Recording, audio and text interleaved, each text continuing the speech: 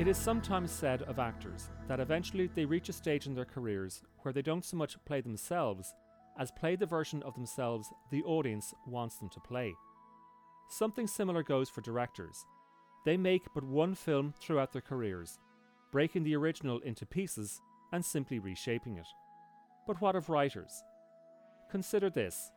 Screenwriter William Kelly was born on Staten Island, New York in 1929, and coming from an Irish Catholic background, he thought he had a vocation for the priesthood. So, in the early 1950s, he went to study at the seminary in Villanova University, Pennsylvania. But after 3 years, he realised that the Lord's work was not his calling, and instead transferred to Brown University, Rhode Island. There, he received a bachelor's degree in English literature, and after that, he went to Harvard, where he earned himself a master's degree in Irish literature. Moving from there, he worked as a literary editor at Doubleday, McGraw-Hill, and Simon & Schuster. He published a number of novels, and by the early 1970s, he had branched into writing for television. Where are you taking us? I'm sorry. We're looking for a suspect. We got reason to believe he's still in the neighborhood, and I want the little boy to take a look at him. You have no right to keep us here. Yes, I do. Your son's a material witness to a homicide. You don't understand. We want nothing to do with your laws. Doesn't surprise me. A lot of people I meet are like that. In 1972, Kelly sold one of his scripts to the ABC network. Jedediah told the story of an Amish bishop travelling from Pennsylvania to set up a new community in California.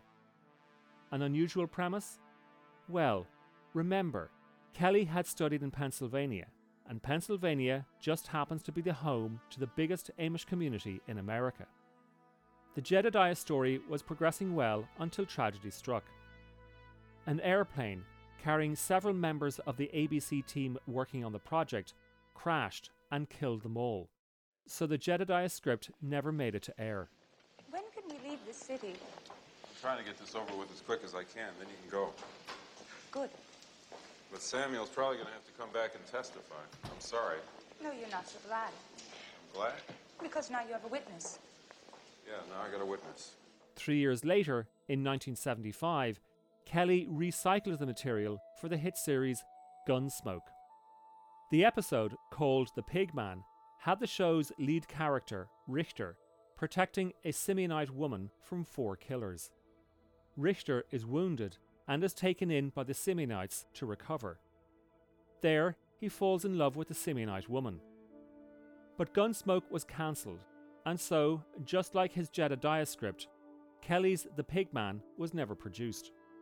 So, not for the first time, Kelly had tried a story about a closed religious community, and not for the first time the story had not made it to the screen. It's McPhee, Paul. He's one of them anyway. Positive ID from the Amish kid. McPhee? Lieutenant Narcotics? Right. Hope you don't have any doubt about that. It all fits, Paul.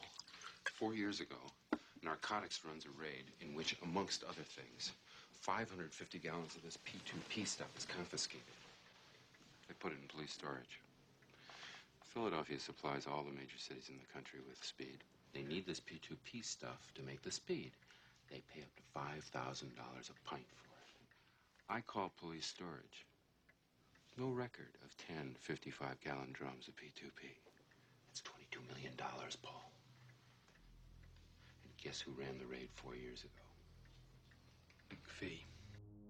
In 1977, Kelly's idea was given an unexpected new lease of life when one of the producers of Gunsmoke then hired Kelly to take that unproduced episode and rewrite it as one of the plot lines for the epic miniseries How the West Was Won. The story editor assigned to the project was Earl W. Wallace. Earl was married to Pamela Wallace, a very successful author of romantic fiction.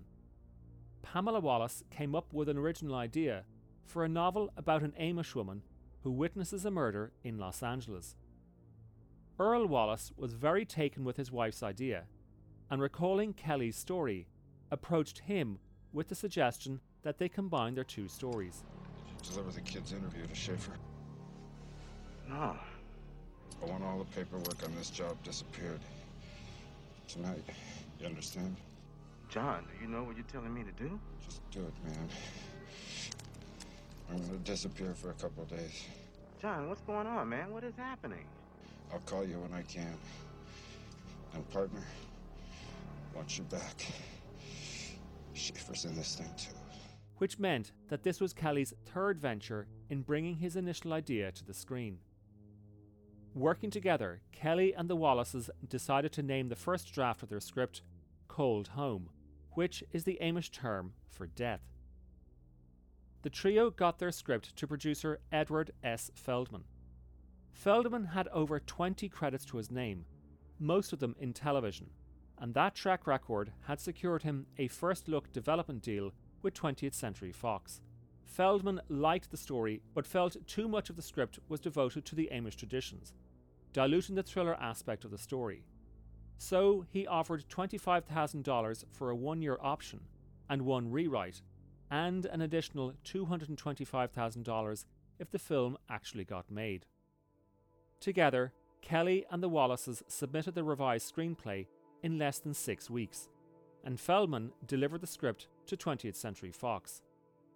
But Joe Wisen, the studio's head of production, rejected it because it was a rural movie. What Wisen really meant was movies about farmers, such as Universal Studios' picture The River with Mel Gibson and Sissy Spacek, and Touchstone's picture Country starring Jessica Lange and Sam Shepard. Every studio Feldman approached said no.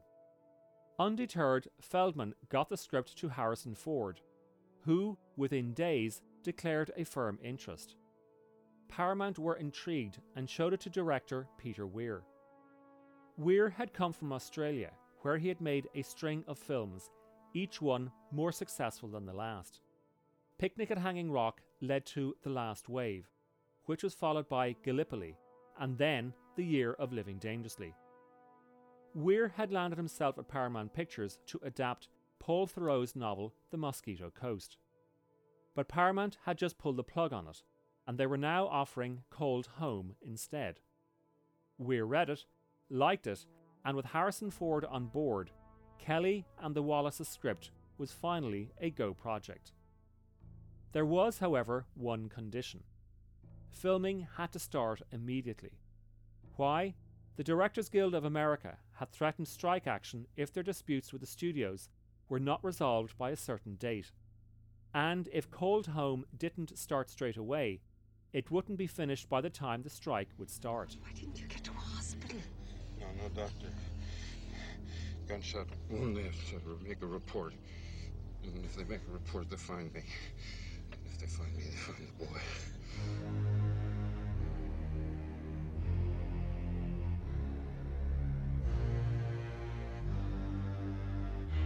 Once filming was announced, the marketing department of Paramount Pictures decided that the title Cold Home required too much of an explanation. So instead, it was changed to Witness. A very fitting change, for the new title not only placed the film in the thriller genre, it also subtly contained the religious elements of the plot. Plainly put, Witness is a great picture. Weir's direction protects the careful clash of character and culture that Kelly and the Wallaces had worked so hard to create. The script enjoys its fair share of memorable dialogue, but above all, it provides for a very potent visual scheme. As the title indicates, Witness is about looking. And throughout the story, the film depicts several scenes in which looking becomes a moral act. Would you kill another man? I would only kill a bad man. Only the bad man, I see. And you know these bad men by sight? You are able to look into their hearts and see this badness? I can see what they do.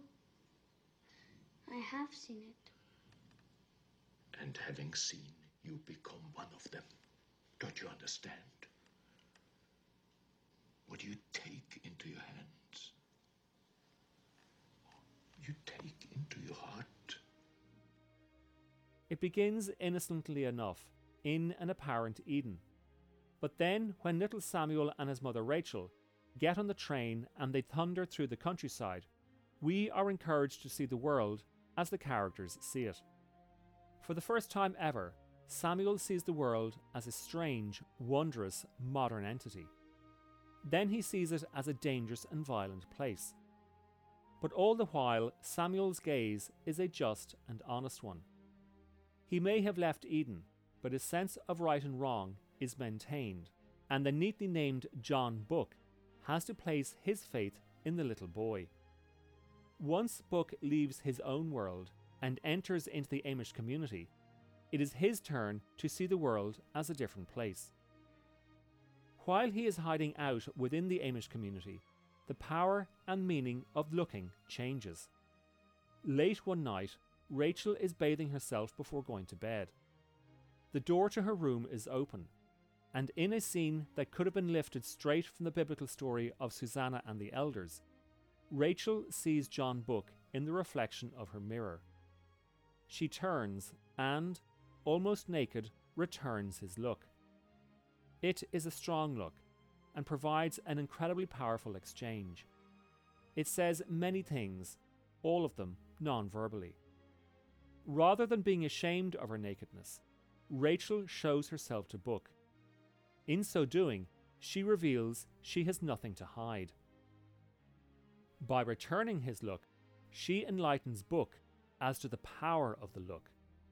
So powerful is her look that Book looks away. Come the award season, Witness earned 8 Academy Award nominations, and counting amongst its peers in the category for Best Original Screenplay, Back to the Future, Brazil, The Official Story, and The Purple Rose of Cairo, Kelly and the Wallaces were very worthy recipients of the Oscar. It wasn't the only award the trio received.